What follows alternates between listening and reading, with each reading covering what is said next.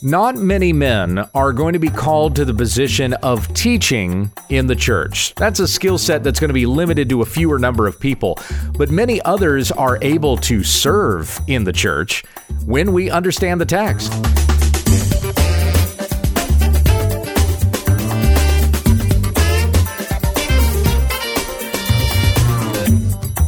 This is When We Understand the Text, a daily Bible commentary that we may be equipped for every good work in Jesus Christ our Lord.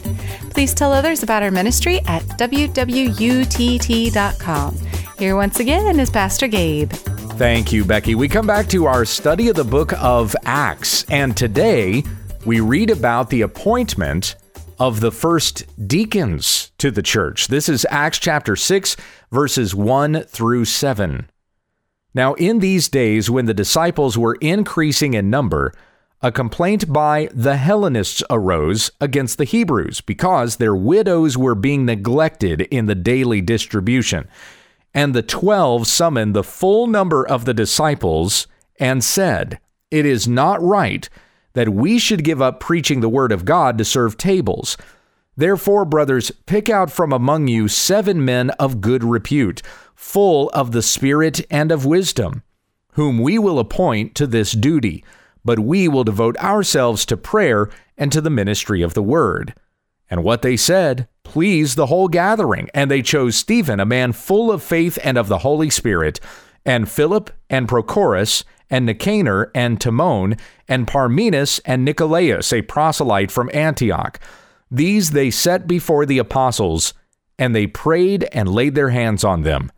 And the word of God continued to increase, and the number of the disciples multiplied greatly in Jerusalem, and a great many of the priests became obedient to the faith.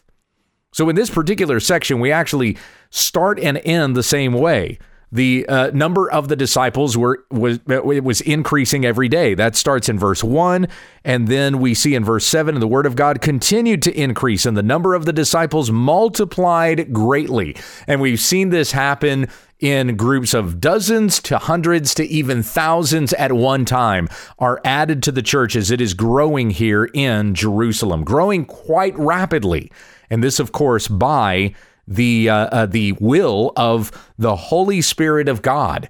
Daily, the number of the disciples are growing. So in these days, when the disciples were increasing in number, we're still talking about this period of time when the apostles were in Jerusalem preaching and teaching and even performing miracles. The sick are being healed, and through the declaration of the gospel, many are coming to the faith.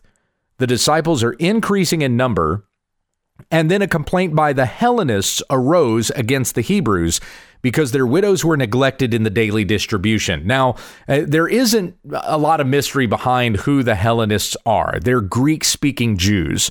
So remember that when we were reading in Acts chapter 2 about Peter preaching at Pentecost, there were many Jews there that spoke multiple languages. One of those languages, of course, was Greek, because the Jews that were dispersed throughout the Roman Empire would settle in those Greek-speaking areas. Some of them would even speak Latin, and then there were other languages that were spoken as well. So you had Jews that spoke Greek, and there would be Greek synagogues.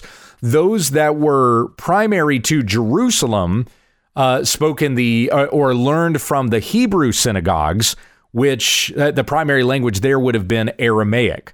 The apostles were mostly Aramaic in their speech and in their teaching. It's not that they didn't know Greek.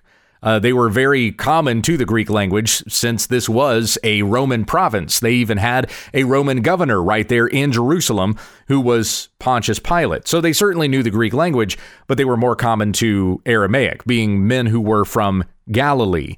Now, there isn't any kind of discrimination going on here. It's not that the Aramaic-speaking Jews were discriminatory toward the Hellenists. Well, let me rephrase that.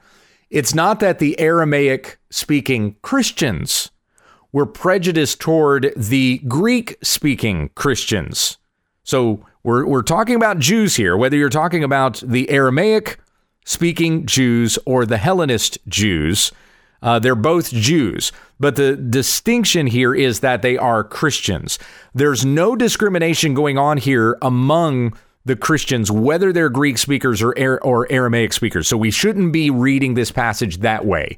But there likely would have been discrimination in the temple, talking from the perspective of the temple officials, not from the Christian body, not from the church, but the officials in the temple may have been discriminatory against those Jews who were Greek speakers. They might have even gotten mixed in with the Gentiles. So some of those Jews who spoke Greek were not allowed to pass by that Gentile barrier.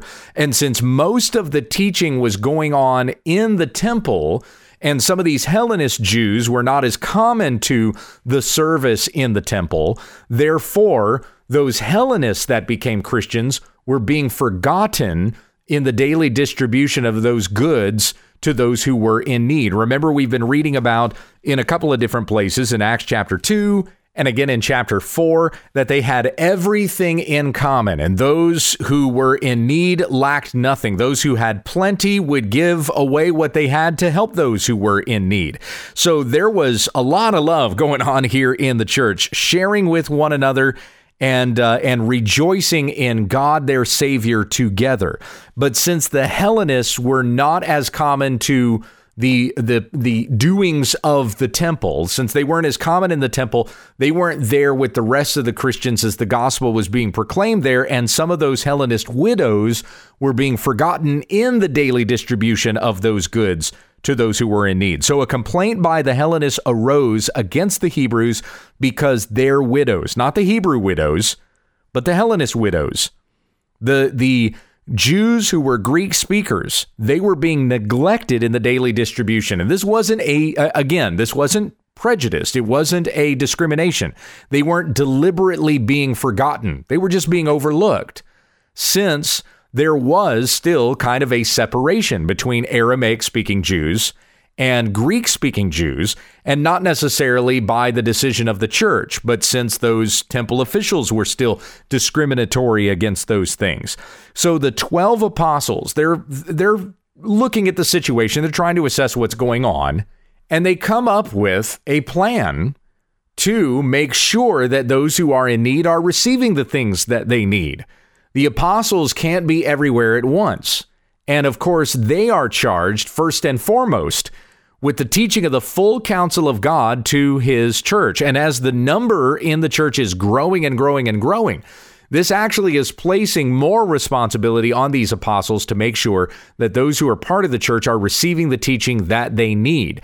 When it comes to the physical needs of the church, there are others that can do that have not been called to the preaching and teaching. So very wisely, they come up with this idea. We're going to pick 7 men. And they tell the whole church. So the church is going to pick these men. The apostles don't appoint them. The church decides who these men are going to be. And so they address the full number of the disciples. The 12 summoned the full number of the disciples. And by this point, might have been several thousand people. And they said, it is not right that we should give up preaching the word of God to serve tables, because anybody can serve tables.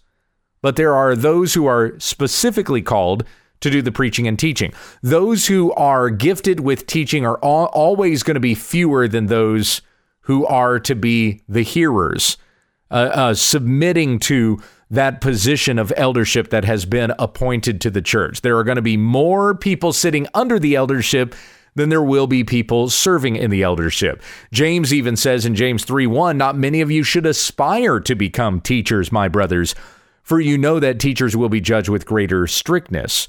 So we must understand that those who are teaching have a greater burden, a greater responsibility, and they will have to stand before God and give an account for what they taught, as those who were supposed to be teaching people the word of God, and the people looked to them to hear the word of God. So is that what they were teaching, or, did they not meet the qualifications for eldership like we see in 1 Timothy chapter 3? So there's always going to be fewer men called to that service of teaching.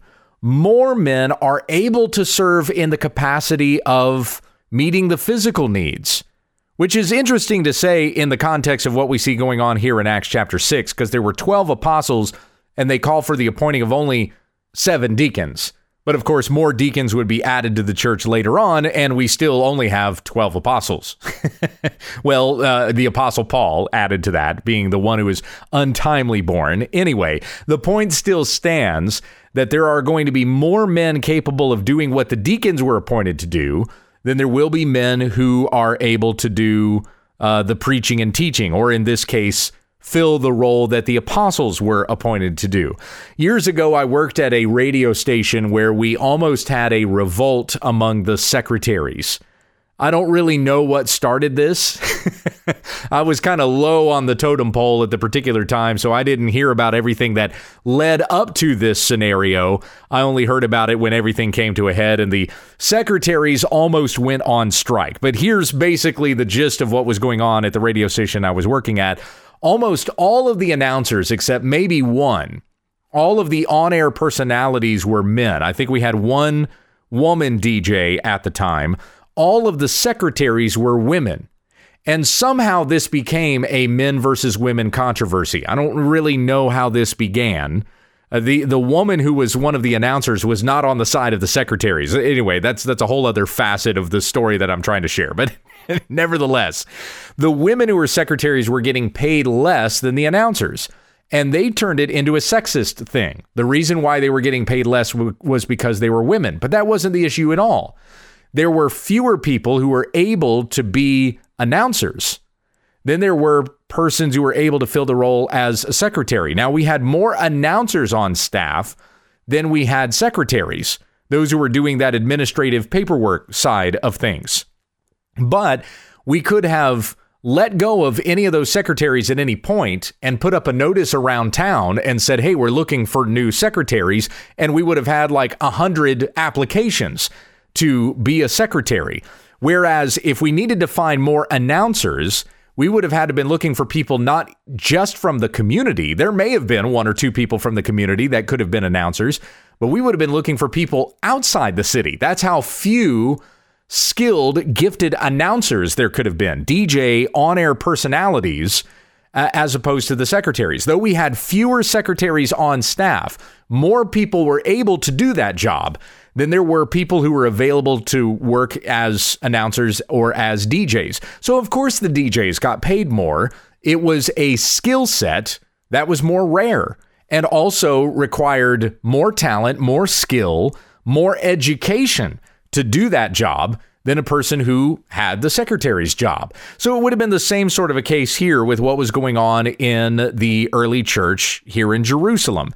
Yeah, there are 12 men who are serving as apostles, and there are 7 men who are being appointed as deacons, but there were more available men who could have served in the deacon position than the apostle role, which was a very limited and particular skill set that these men were supposed to have. Also, certain qualifications that an apostle had to meet, including they had to have seen the risen Lord with their own eyes and have been appointed to the position of apostle by Christ himself. So the apostles say to the people that are there, brothers, pick out from among you 7 men of good repute, full of the Spirit and of wisdom, whom we will appoint to this duty, but we will devote ourselves to prayer and to the ministry of the word. Now, the interesting thing here about these deacons is that they probably would have met all of the qualifications that the elders met, except that the elders had a gift of teaching. They had to be able to teach. And of course, once again, we're talking about apostles here when we say elders, but even Peter refers to himself as an elder in 1 Peter chapter 5. Anyway, the qualifications for deacons is very, very close to the qualifications for elder. And Becky and I had talked about this on the show just this past Friday when we were doing our Q&A. The deacons had to be just as above reproach as the elders were supposed to be, but the elders have that calling to teach, and the deacons are fulfilling a calling to serve with hands and feet, to wait tables, to help meet those physical needs of the people in the church who were in need. And so the apostles are saying, pick out from among you 7 men of good repute, men who are above reproach. So these men are a good example to the entire church. They are men of good faith, men of good standing among the people in the church. These are men who are pursuing godliness and holiness. They cling to the faith with pure hearts. They are not out for themselves, but they are looking out for the best interest of the body. And apparently these 7 men that get singled out, there probably were many others that were qualified. But remember that the church at this time was several thousand people, and the full number of the disciples are gathered here to hear this address from the apostles about selecting these men for this particular task. So these 7 men that are chosen are likely well known. They were already doing this work. They were already serving and had probably been to several of these Christians' homes, going from house to house, making sure people are being taken care of, men who had already been working in the service of the church in the distribution of those goods to those people who were in need. So they were known by people, and they were appointed to this spot, men full of faith and of the Holy Spirit, and they included Stephen, Philip, Prochorus, Nicanor, Timon, Parmenas, and Nicolaus, a proselyte of Antioch. Now, these names, by the way, what do you notice about those names? They're mostly Greek, aren't they? Ah, yes, because who was it that raised the objection to the fact that their widows were not being taken care of? It was the Hellenists. It was the Greek-speaking Jews. So they chose men who were likely Jews themselves, with the exception of Nicolaus, who's talked about there as being a proselyte of Antioch. So he probably wasn't a Jew. He was probably a Greek who became a Christian and came to Jerusalem. And he may have been there in Jerusalem, may have been a Greek man in the interest of the Word of God. Remember when we were going through the book of John, that there were some Greeks that came to Philip and said, "We want to see Jesus." And these were men who probably sat outside the synagogues and heard the word of God proclaimed, the law as it was being taught. And though they would have been Greek born or perhaps Roman born, they feared the Lord when they heard the word of God preached, and they recognized Jesus as the Son of God, though many of the Jews themselves did not accept Jesus as the Son of God. So we did see, even in the time of Jesus' ministry, occasions when Greeks would come to faith. So in this particular case, you have Nicolaus, who would have been that way, a proselyte from Antioch, somebody who heard the word of God preached in a synagogue there, and maybe came to Jerusalem to honor the feast days, and being in Jerusalem at the time of Pentecost would have heard the gospel being proclaimed and became a Christian through the sermon that Peter preached. So these men are mostly Greek men, not entirely, but mostly, that they might be able to be of good service even to the Hellenists, that no one would be forgotten. No one would be left out. Again, and I must reiterate this, especially in the current climate we're in our culture, the whole wokeism and critical race theory and all this kind of thing. This was not a matter of discrimination. This was not a matter of racism. In fact, it was just straight up wisdom to make sure that everybody was being cared for in the way that they needed to be cared for, especially the widows. So these men were appointed to this task. They were chosen by the whole church and then set before the apostles, who prayed over them and laid their hands on them, that they may be blessed to do this work. And once again, these men are also good examples to the flock. Just as the elders are, deacons are also good examples to the people of God. They demonstrate to the people of God how we've all been called to good works in Christ Jesus, which we read about in Titus 2:14, that Christ gave himself for us to redeem us from all lawlessness and purify for himself a people for his own possession who are zealous for good works. And then Ephesians 2:10, for we are his workmanship, created in Christ Jesus for good works, which God prepared beforehand that we should walk in them. All of us are called to do good works, but the deacons in particular, that office in the church is a good position where men have been appointed to not only meet needs, but even serve as examples of how we are to do those good works in Christ Jesus. Now, one of these men in particular was very skilled in the ability to teach as well as helping to serve, and that was Stephen. And we read about Stephen's speech. Stephen would become the first martyr in the church, and his speech is in chapter 7. I don't know if we're going to get to that this week or not. I'm kind of toying with the idea of coming back to the discussion about deacons in Acts chapter 6, so we can also talk about the qualifications for deacons, and we'll just spend the rest of our week in chapter 6. Maybe that's as far as I'll get. We'll wait and see. Let's conclude with prayer. Our Heavenly Father, we thank you for this wonderful time to be able to open your word and preach. I remember hearing about over the course of the weekend, I believe it was just yesterday, in fact. Yesterday was the anniversary of the death of William Tyndale, who set about the work of translating the Bible into a language that people could understand, English instead of Latin. And for this work, he was martyred. He was put to death. We are able to have a program like this or a Bible open in front of us the way that we do because of men like William Tyndale, who laid down their lives so that the word of God might be proclaimed. And may we not take this for granted. We rejoice to learn about these things daily. And today we have read about men who were appointed to serve in the church, just as Jesus said that the Son of Man came not to be served, but to serve and to lay his life down as a ransom for many. So may we humble ourselves and rejoice to be able to have this opportunity to serve one another and meet the needs of the saints in your body, doing all this to the glory of God. Help us to consider one another's needs ahead of our own, for you considered our need, and we can call ourselves saved by that need that was met by Christ our Savior. We ask these things in his name. Amen. Thank you for listening to When We Understand the Text with Pastor Gabe Hughes. If you'd like to support this ministry, visit our website, www.utt.com, and click on the Give tab in the top right corner of the page. Join us again tomorrow as we continue our Bible study when we understand the text.